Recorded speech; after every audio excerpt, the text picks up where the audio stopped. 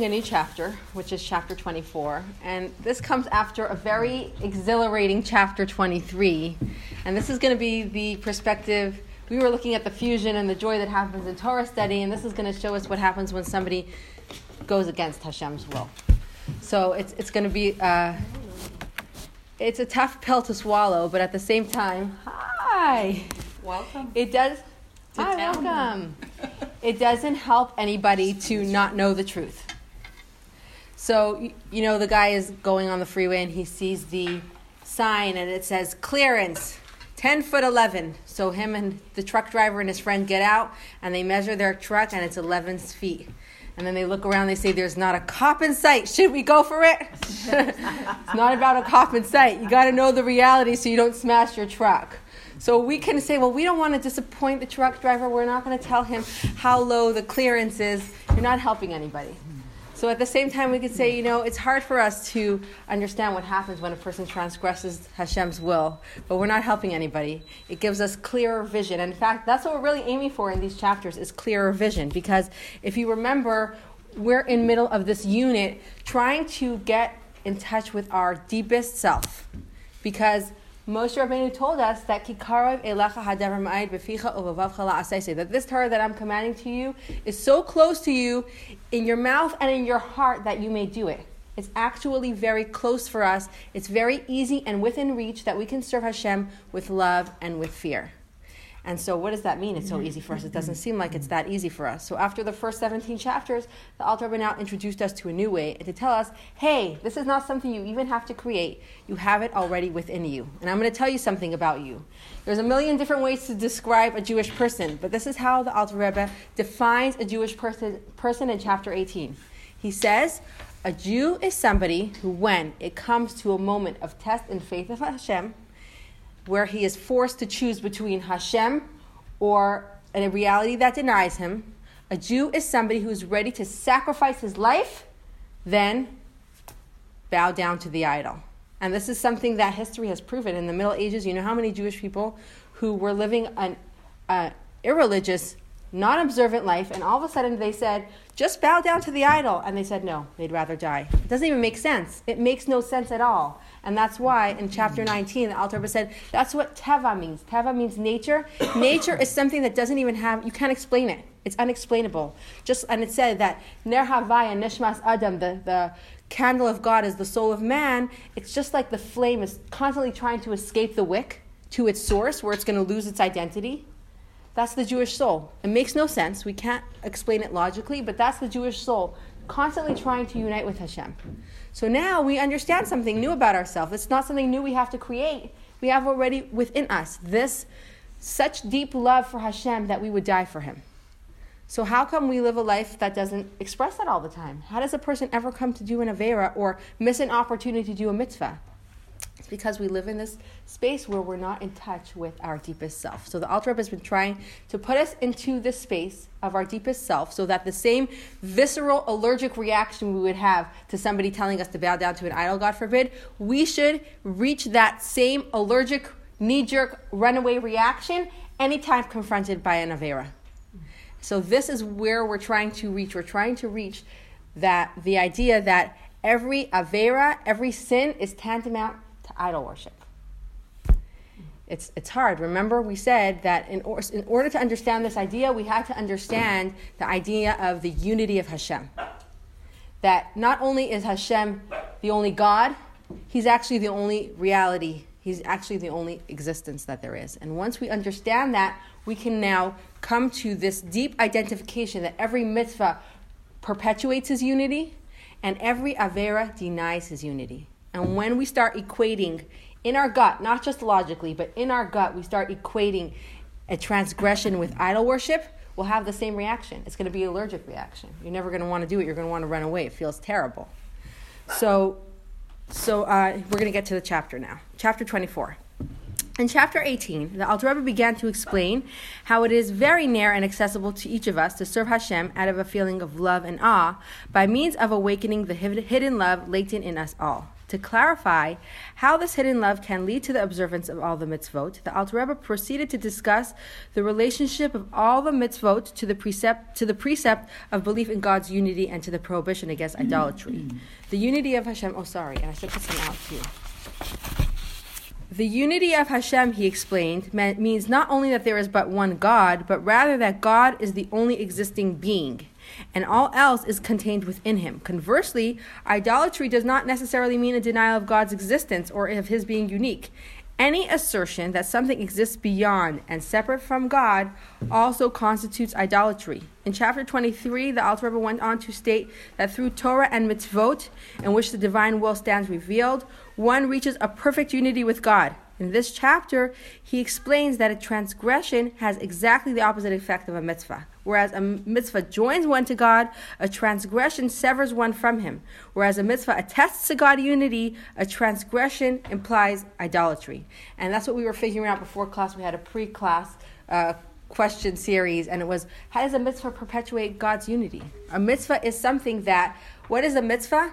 A mitzvah is Hashem's innermost desire. And what is the performance of the mitzvah? It is the innermost garment to his innermost will. Just like our body is our innermost garment to our soul, our body once it's attached to the soul, it doesn't have a will of its own. It simply is there to express the soul. Our performance of a mitzvah is simply there to express Hashem's will. And when we're in that mitzvah space, we are in this space where pre-tzimtzum. We are pre the space that there has been any concealment of Hashem. At this space, we give total revelation to Hashem's will. Now, with this high, let's see what happens when, God forbid, somebody chooses to disobey and violate Hashem's will. V'zeh l'umas zeh. Is it I don't want to know what's going to happen? So that's our first reaction. Our first reaction, one second. Stay on a high. Our first reaction is, I don't want to know. But that's the same thing as saying, I don't want to know that there's bleach in my cup. Right. It's not going to help us You any. don't want to know. It's not going to help us any. And I want to tell you something. I recently listened to a shir where the rabbi referenced a discussion from the Talmud. Discussion from the story from the Talmud. There's a section in the Talmud that speaks about the argument, the debate between Rabbi Yeshua ben Hanania, who was one of the wisest, sharpest Jewish sages, and Savei Devei Asuna, the elders of Athens. They were debating in Rome. They had very cryptic discussions. There's a lot of commentary on the discussions that they had. Like, for example, if a chick dies in the egg, where does the soul leave? From where does the soul leave? And he says, from the same place where it came. It sounds like, what? Like, what are they talking about? He says, they asked him, how do you harvest a field full of knives? And he said, with the horn of a donkey. And they said, does a donkey have horns? And he said, does a field grow knives? So one of these questions were, if a man seeks to marry a woman and she rejects him, should he seek higher? No, they said. He should seek lower. Seek higher?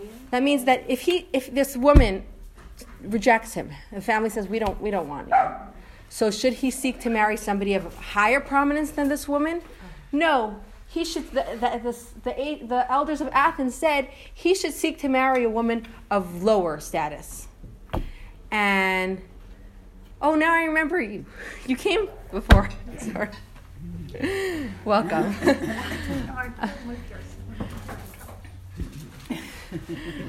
Sorry. And so he said, no. Take a peg and try to knock it into the wall. If it doesn't go into the wall from a lower space, try to knock it in higher, and it's going to go. What does this mean?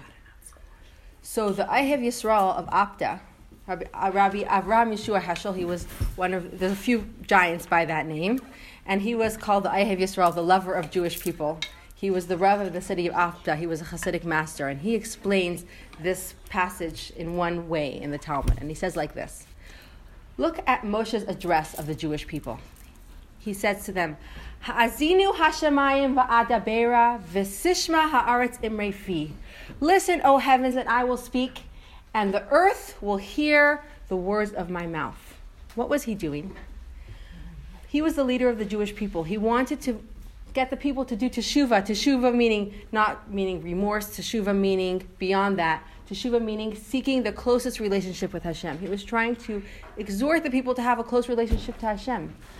But sometimes they speak to the people and the people are not receptive to the message because they're too steeped in materialism. So what method does he take? He takes the method of speaking then higher. Speaking not to the body, but speaking to the soul. And this is the meaning of the words of Moshe Rabbeinu saying, listen heavens, I'm speaking, and then the earth will hear the words of my mouth. Speak to the neshama, and then the body's going to listen. And so I heard a story from Reb Shalom Mordechai Rubashkin, who was miraculously released from jail 2 years ago from a whole saga, and they imprisoned him, they said supposedly for 27 years. They told a story of his family coming to visit. He left his home when one of his sons was 4 years old. This is 4 years later, the family's coming to visit him in prison. This little 4-year-old who hasn't had his daddy at home for 4 years is now 8, and he's sitting around the table, and he sees a man with a yarmulke going to the vending machine and buying 2 ice creams for him and a visitor. And so he says to his father, Tati, I want that ice cream. And his Tati says, no, you can't have that ice cream. That ice cream is kosher, but it's not Chalav Yisrael. And our family is careful with Chalav Yisrael. So the little boy is throwing a tantrum. Yes, in prison. The little boy starts throwing a tantrum. I want ice cream. And meanwhile, the prison guard comes over and says, hey, this is not a library. This is a prison. If you don't get your kid to be quiet, you guys are all going to have to go home. So first he tries to explain, this is not our standards of kashrut. We can't have it. The little boy's not listening. And he says, okay. They're trying so hard to get the kid to be quiet because the whole family visit's going to be home. So they say, if you wait till we get home, Mommy's going to buy you 2 ice creams. The little boy's not budging. If you wait till we get home, Mommy's going to buy you 3 ice creams. Nothing to talk about. And meanwhile, the prison guard is eyeing them. He says, listen, he's going to kick us out of here. Mommy's going to be so sad. If you wait till we get home, 3 ice creams, 4 ice creams, they get to 10 ice creams, and the kid says no. Then he says, I'm taking a different path. And he says, listen, if you wait till you get home, Hashem's going to be happy, and you're going to be happy. And all of a sudden, the little kid switches the subject, starts asking like a question about something that happened at school. Wow. Subject over. And that reminded me exactly of this teaching of the Ahav Yisrael, that if it's not working to speak to the body, to speak to the common sense, speak to the soul, and then the body's going to listen. So that's exactly what we're trying to achieve here with these chapters. You're going to say, oh my gosh, this is going to be very overwhelming to hear what happens when a person does an Aveira. I don't want to know. On the other hand, you really do want to know, because this is what we're trying to trigger. We're trying to trigger our reaction, that we would want to stay so far away from anything that separates us from Hashem. So, with this in mind, since everything in the realm of holiness has its counterpart in the unholy realms of the Sitra Achra, there is also an unholy counterpart to the observance of the mitzvot and the Torah study, which will produce the union with Hashem. Their counterpart is Hein Shasam Mitzvahs Laisasa Da'iraisa V'chol Isurei D'Rabbanan. The 365 prohibitions stated in the Torah and all the rabbinical prohibitions. Me'achar shehein neged ritzayne v'chachmase yisbarech v'hafcha mamish heim nefradim yichudei yisbarech v'achdusei yisbarech b'tachlis hapirud mamish. Since they are contrary to and very opposite of Hashem's will and wisdom, they represent total and complete separation from Hashem's unity and oneness. So mitzvah represents fusion with Hashem. Transgression represents total separation from Hashem's unity and oneness. So what are the things that represent total separation? They are the 365 prohibitions stated in the Torah and all the rabbinical prohibitions. So let's just speak about rabbinical prohibitions for a second to understand how they separate us from Hashem's will. What do we say before lighting the Hanukkah menorah? Anybody? Which blessing? Right? And what's the beginning of the blessing? Baruch atah Hashem Elokeinu melech haolam asher kiddishanu b'mitzvotav v'tzivanu lahadlik ner Chanukah. And some people say Shel Chanukah. No, we don't say Shel, but some people say Shel. There's different versions of the blessing, but the beginning is the same. Blessed are you, Hashem, King of the universe, who has sanctified us with his commandments and commanded us to light the Hanukkah candles. Anybody see the commandment of lighting Hanukkah candles in the Torah? No. So what is this blessing? Where did Hashem command us? But it's a Rabbanan. But why are we listening to the rabbis? Because there is a mitzvah in the Torah that says, from what they tell, do not laisasuru min hadavar asher laisasur min hadavar asher yagidu lecha yamunu small. You shall not deviate from the path what they instruct you, left or right. So when our sages made a certain prohibition, they said you may not do something like this. This becomes against the will of Hashem. Like, for example, Hashem forbade us to cook meat and milk together and to eat this mixture. Our Chachamim said, Hashem said, you should make a mishmeres, you should make a safeguard for my laws. And so the Chachamim said, if we allow people to eat chicken and milk, they will come to eat meat and milk. So our sages said, you may not have chicken and milk either. Once they said that, this has become forbidden. So whenever the rabbis have made a prohibition, this too becomes against the will of Hashem, based on the prohibition of that you shall not deviate from that which they instruct you, left or right. Okay? So what is an avera? What is a transgression? A transgression in its purest form is a representation of a total separation from Hashem's oneness and unity. What else is a total separation from Hashem's oneness and unity? Kimai hasitra achra v'haklipa hanikres avaydazar v'elokim acherim machmas hester panim shoratzin ha'alyan kanal. They are the same as the sitra achra and the klipa, which are called idolatry and other gods, since the internal aspect of the divine will is concealed from them, as explained above. That they receive their life force from the hinder part of the divine will, from the level of Achoraim, and for this reason they are called Elokim Acherim, other gods. Okay, so an Avera, a transgression, represents total separation. And remember what we learned about the forces of unholiness? They represent total separation from Hashem. They are called Elokim Acherim because they receive their nurture from the hindermost part of Hashem's will. Hashem wants them to be here because he needs them for a purpose of freedom of choice, but yet he hates them. And they represent something that stands and says, I have a separate existence from Hashem. There's Hashem and there's me. Something that says there's Hashem and then there's me. Sure, there's Hashem, but there's something outside of Hashem. That's already the other side. That means separation from Hashem. That is idol worship. So idol worship is separation from Hashem, and guess what any transgression is? It's a separation from Hashem's oneness and unity. Exactly the same way. I can't remember what Sitra Achra is. Sitra Achra means the other side. So it's the side that's opposed to the side of holiness. There's the Sitra de Kedusha, the side of holiness, and there's the Sitra Achra, the opposite of holiness. V'chein, gimel levushe hanefesh shemiklipas nega shebi Yisrael, shehei machshava dibur u'maisa hamlubashim b'shasa u'laisasa ta'iraisa u'drabanan. Just as the forbidden actions themselves represent separation from godliness, so too the three garments of a Jew's animal soul, which stems from the klipa of noga, namely the thought, speech, and action that are clothed in it, meaning that think, speak, or act in the violation of the 365 prohibitions or any of the rabbinic injunctions. I'm going to finish this thought. I'm going to go back to explain it.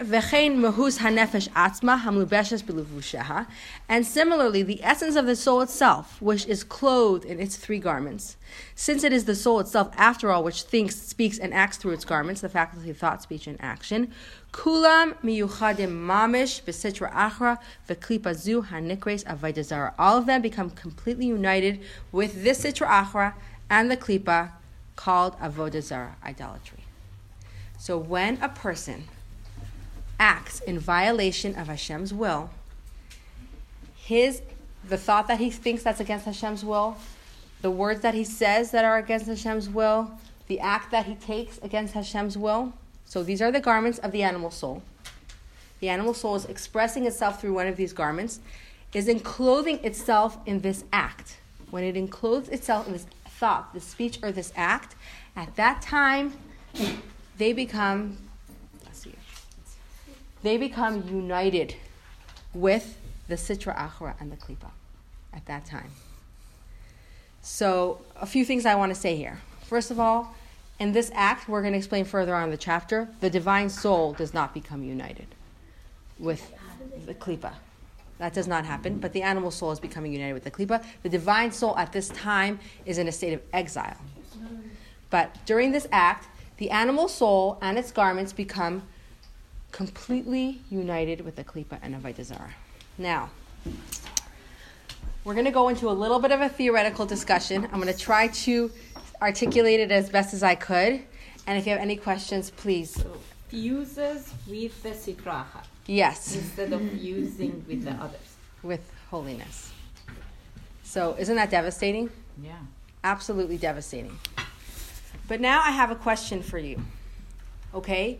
We are in this entire discussion once we've understood the concept of the unity of Hashem. Remember that the Alter Rebbe said, in order to understand what the statement of the Zohar, that the first two commandments, I am God, your God, and that you shall have not have any other gods, are the encapsulation of the entire Torah. And really, every positive commandment is an expression of, I am God, your God.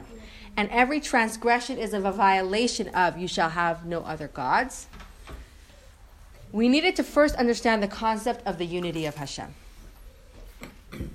Now, why do we have to understand the concept of the unity of Hashem in order to understand how every Avera is like idol worship? We can frame it in different terms. I'll tell you a story from the Tosefta. So the Tosefta says like this. One time, Rabbi Reuven stayed in Tiberia for Shabbos. And Pelasphas found him, and he said to him, what is the most hateful thing unto the Creator? And Rabbi Reuven said, it is he who denies the one who created him. Who is he who denies the one who created him? He is somebody who desecrates the Shabbos. He is somebody who does not honor his parents.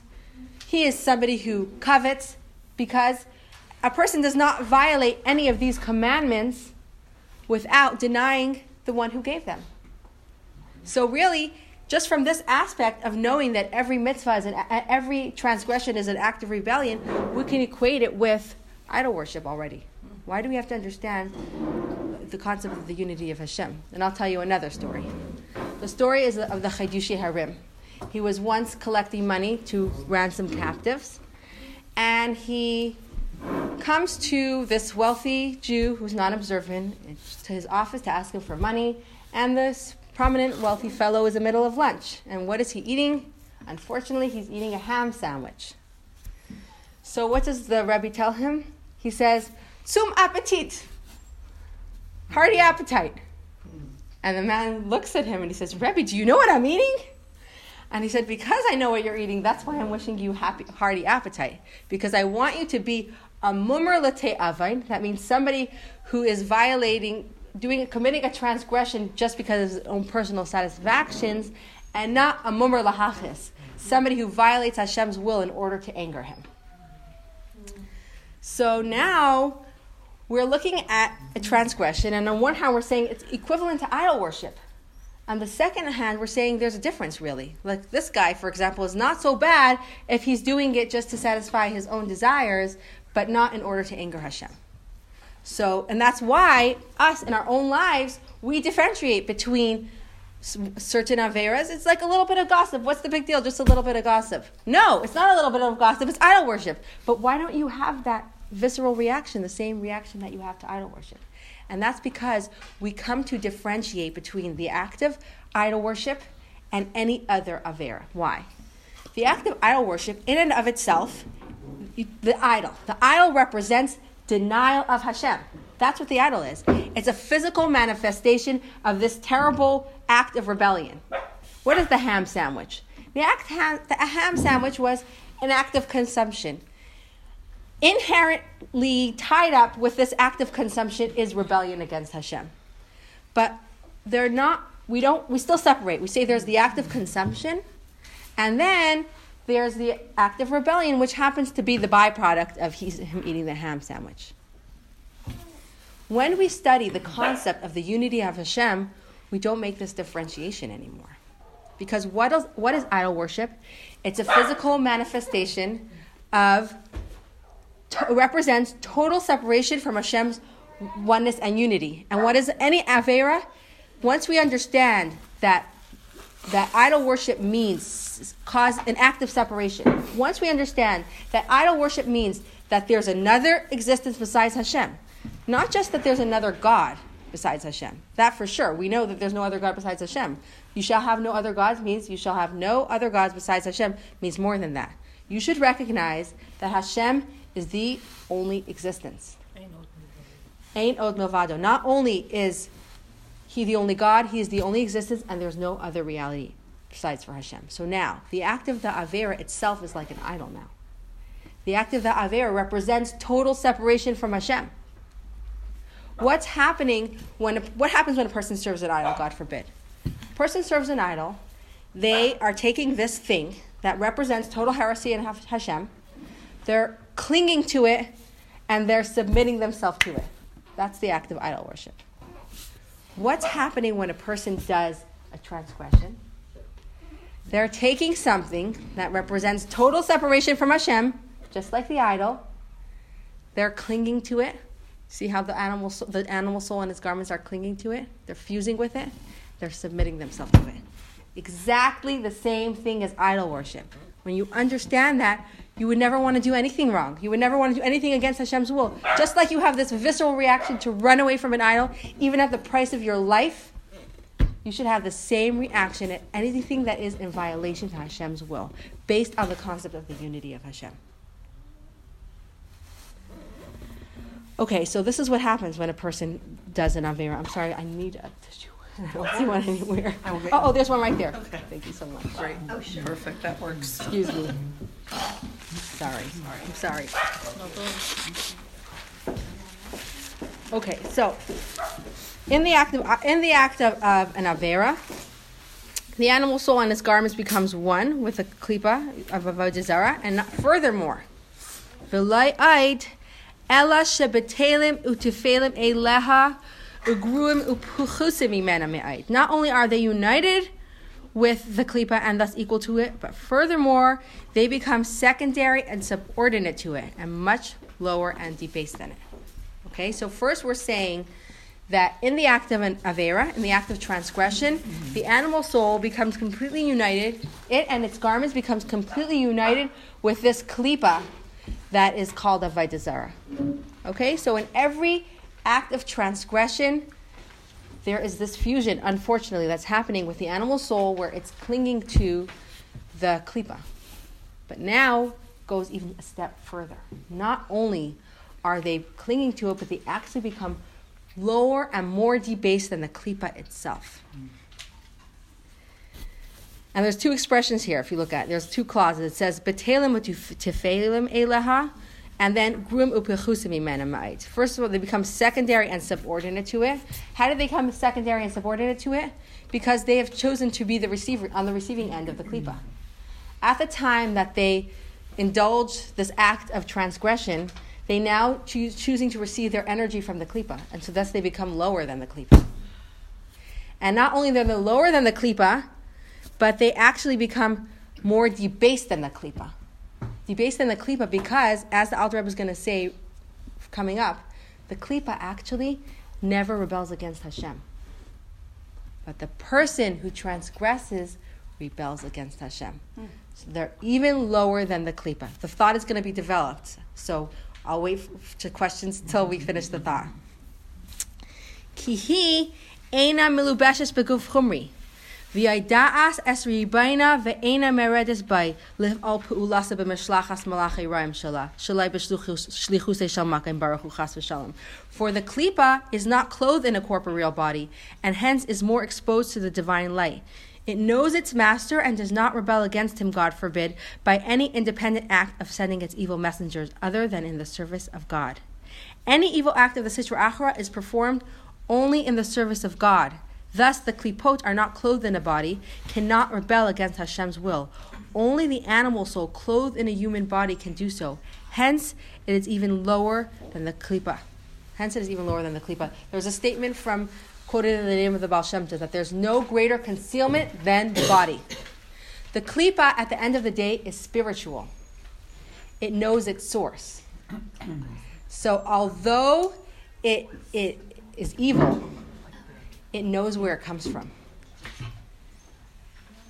An animal soul clothed in a human body doesn't even recognize its source. And it has the power to rebel against Hashem.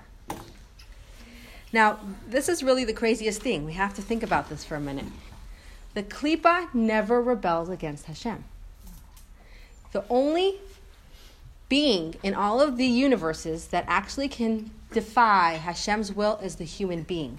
So when a human being violates a prohibition, they are not only clinging to the klipa and becoming lower than the klipa, receiving from the klipa, submitting themselves to the klipa, they now take on a character of a lower quality than the klipa itself. Because the klipa itself never defies Hashem's will. I mean, it says they never send their evil messengers other than in the service of God. So they do bad things. But the bad things that they do is as if the will of Hashem. God forbid. Does Hashem desire evil? No, he hates evil. We spoke about this before. He hates evil. It's just a necessary part of the framework of this world to enable freedom of choice. Do you know what the Talmud says? The Talmud says that when the temple was destroyed, Hashem was crying. Hashem was crying, but who allowed for the destruction of the temple? Do you know what the prophet Nebuchadnezzar, God forbid, do you know what the prophet Yirmiyahu says about Nebuchadnezzar? He calls him Avdi, my servant. How is the evil Nebuchadnezzar, who destroyed the holy temple, called Avdi, my servant? Because although what he did was evil, it was, unfortunately, the will of Hashem that was necessary for the framework of the world. How do we know what is and what isn't the will of Hashem when evil is done? The Torah tells us what we're not allowed to do. You're saying any evil that happened in this world, it was by the permission of Hashem. The person that perpetrates evil is acting as if on his own accord. He is now defying the will of Hashem. So, klipa is so evil, and yet it's hard to imagine, but it never does anything against the will of Hashem. And that's why Nebuchadnezzar is called Avdi, my servant, because he destroyed the Beis HaMikdash. Now, again, we're going to also reference Bilam, and we're going to say that he never, in his capacity as a prophet, never defied the will of Hashem. Is Nebuchadnezzar considered a holy person? No, he's considered evil, he is wicked. He is a person who defied the will of Hashem. But in the destruction of the temple, in carrying out Hashem's will, he was like Hashem's messenger. Is he accountable? This is very important because it gets confusing. Mm-hmm. Is he accountable? He's 100% accountable. The evil that was perpetrated at the end of the day, like somebody wrongs you, right? So what happened over here? They did something bad. So let's say, somebody was robbed $5, right? So there's two things over here. There is the fact that the person was robbed $5. That was the will of Hashem. Then there was the person who robbed $5. They went against the will of Hashem. They did not have to rob the $5. The fact that the person would be missing their $5, that was Hashem's will. The fact that the person was the one who perpetrated the evil, that was against Hashem's will. But still, it doesn't, if it was supposed to be that they lose $5, and it was Hashem's will, and this guy did it. Because this guy was not acting in interest of Hashem's will. Hashem has many messengers. He did not have to be the messenger. That wasn't the point. Hashem said, don't steal. He went against Hashem's will. But he was the messenger. He was the messenger, and he was an evil messenger of his own accord. He went against Hashem's will. He wasn't doing it. And by the way, even the klipa, when they perpetrate evil, they don't have in mind to obey Hashem's will. That's not we're going to discuss more fully while they're doing it. This is an example that I heard from Rabbi Shalom Chaim Deitch. He's the Rosh Yeshiva in Israel. He says like this. Now, not to make the policemen or the parking enforcements like the bad guys, but the parking enforcements and the policemen, they know why they're working. They're working so that our city should be a civil place, right? That's why we hire policemen, and that's why we hire parking, whatever they call them, the parking enforcement people. Otherwise, the place will be chaos. It's going to be a zoo, right? Your driveway will always be blocked. It'll be like New York. Yeah. Double parking. So we have these people in order to keep life civil and, right? And they even know that. They know that's why they're hired. Now, when they're giving you that parking ticket, is that what they have in mind? Not usually. They really take the pleasure in giving you that ticket sometimes. And that's like the forces of evil. They know. They caught a fish. It's their job. That's their job. This is just as a metaphor, okay? So there's some good ones and there's some bad ones. We're talking about the bad ones, okay? So this is the forces of evil. They know why they're doing their job. They know that this is the act of Hashem. But they do they do it saying, this is the act of Hashem, this is the will of Hashem? No. They start taking pleasure, like that parking guy who got you. That's it. So they're bad. We can't think of them as good. The klipa is bad, but yet Horrible job. they never rebel against Hashem. Some people need to make a living. So That's they right. take Some that people job. need to make like a clean living. chose that. It's got to be someone there. Yes. It's very hard. And it's not that they want to do it. That's their job. So this is more as a metaphor. This is just as a metaphor to understand. They have quotas that they need to fill. But in any event, the point is that although the klipa knows its master and never rebels against its master, it's not like this really good servant. You know the story, I don't know which one it was, but one of the Hasidic masters, when he was a little boy, the dogs are bothering me, I'm so sorry, it's just disturbing my concentration. One of the Hasidic masters, when he was a little boy, was reprimanded by his father, and he said, "You shouldn't have listened to your Yetzer Hara. Take a tip from the Yetzer Hara. He does his job. You should be doing your job like the Yetzer Hara does his job." And he said, "No, Tati, you can't compare, because my Yetzer Hara doesn't have a Yetzer Hara. My evil inclination doesn't have an evil inclination to stop him from doing his job." So that's the difference between the klipa. The klipa doesn't have somebody stopping him. He never rebels against Hashem. He knows his source and he does not deny his source. So did Bilam say, "I cannot violate the word of God." Sure. Does this apply to Jews and non-Jews, all this? Or is this Yes. just to Jews? Yes, no. We have to even when we speak about Bilam. Look, although Bilam was a klipa clothed in a body, yet when he spoke for the spiritual klipa within him, meaning the holy prophetic power with which he wished to curse the Jewish people, he said, I cannot violate the word of God." We have to differentiate between Bilam the klipa, the spiritual power, the prophet, and Bilam the person. Bilam the person, the Talmud tells us that he was a very immoral person, and he went against the 7 Noahide laws. So as a person, he was violating the will of God. But when it came to his power of prophecy to curse the Jewish people, he said, "That's it. I put my hands up. I surrender. Hashem doesn't let me. I cannot violate the word of God." As an expression of the klipa of Bilam, he could not violate the word of God. Fa'af shenikra avodah zara ha karule elaka de elakaya. Although the klipot are called avodah zara, idolatry, which is a denial of God, yet they refer to him as the God of gods, indicating that they do not deny him completely.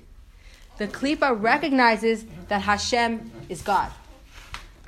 But what's the problem with the klipa? That they consider themselves to be a separate existence, an existence apart. On the other hand, they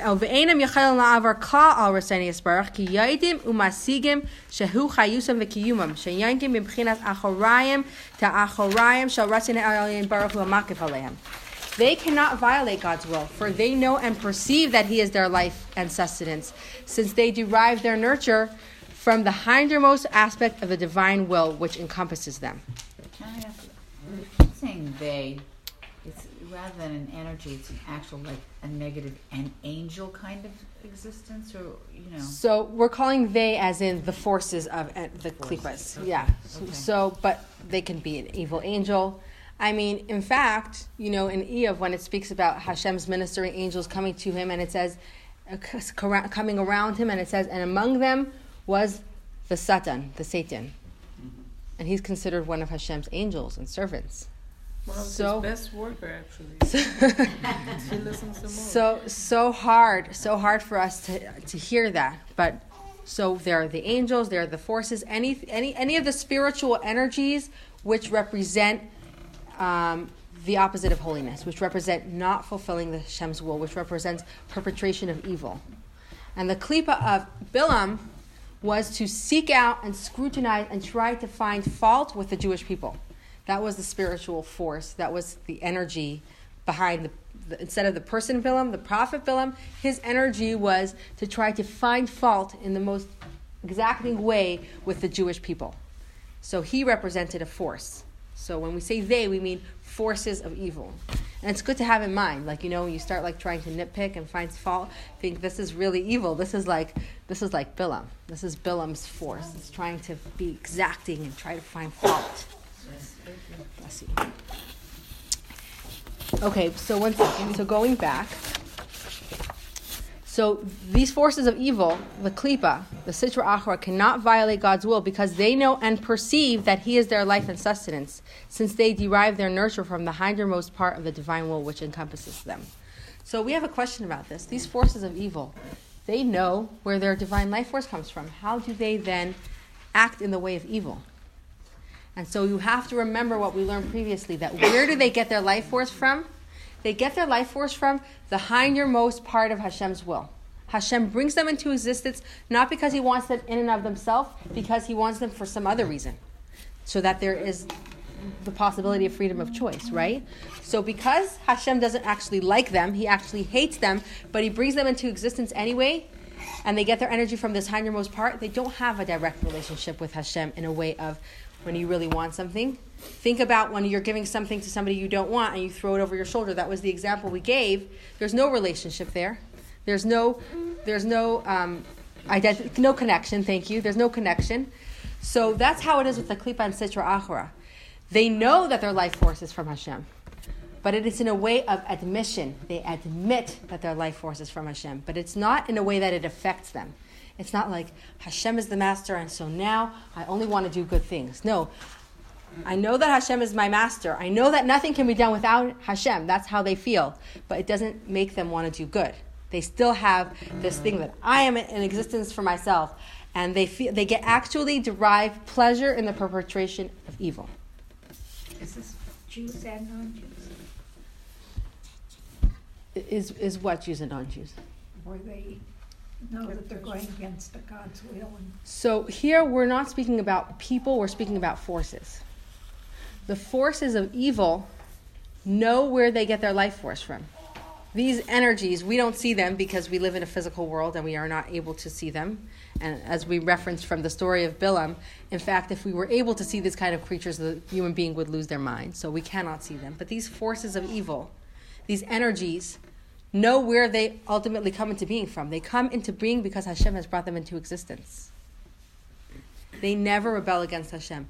But a person, Jew or non-Jew, who perpetrates evil is going against the will of Hashem. And so in doing so, besides the fact that they cling to these forces of evil, they become united with the force of evil, they're actually lower and more debased than the forces of evil. Because the forces of evil never go against Hashem's will. But the human being who transgresses is actually in violation of Hashem's will. Human being is the only creature in all the universes that actually has the power of doing against Hashem's will. And that's because when a person chooses to do the right thing, his act is all the more powerful because he had the choice to do wrong and he chose to do good. That makes his act more powerful. Whereas a good angel, if he does good, he's wonderful, but you can't compare him to a person who struggles. So I'm going to wrap up what we said until now, and I'll open for questions. We said that it's one opposite the other. Just like a mitzvah represents total fusion with Hashem, An avera, a transgression, represents total fusion with a klipa that is called avodah zarah, idol worship. When a person transgresses a sin, when he does a violation of the commandments, his animal soul and the garments that he uses, in which he invests in the sinful act, become totally fused with the klipa and the sitra achra. And so that's one thing, they become totally fused with it. Not only that, as we move further, we saw that they become even lower and more debased than the klipa and the sitra achra.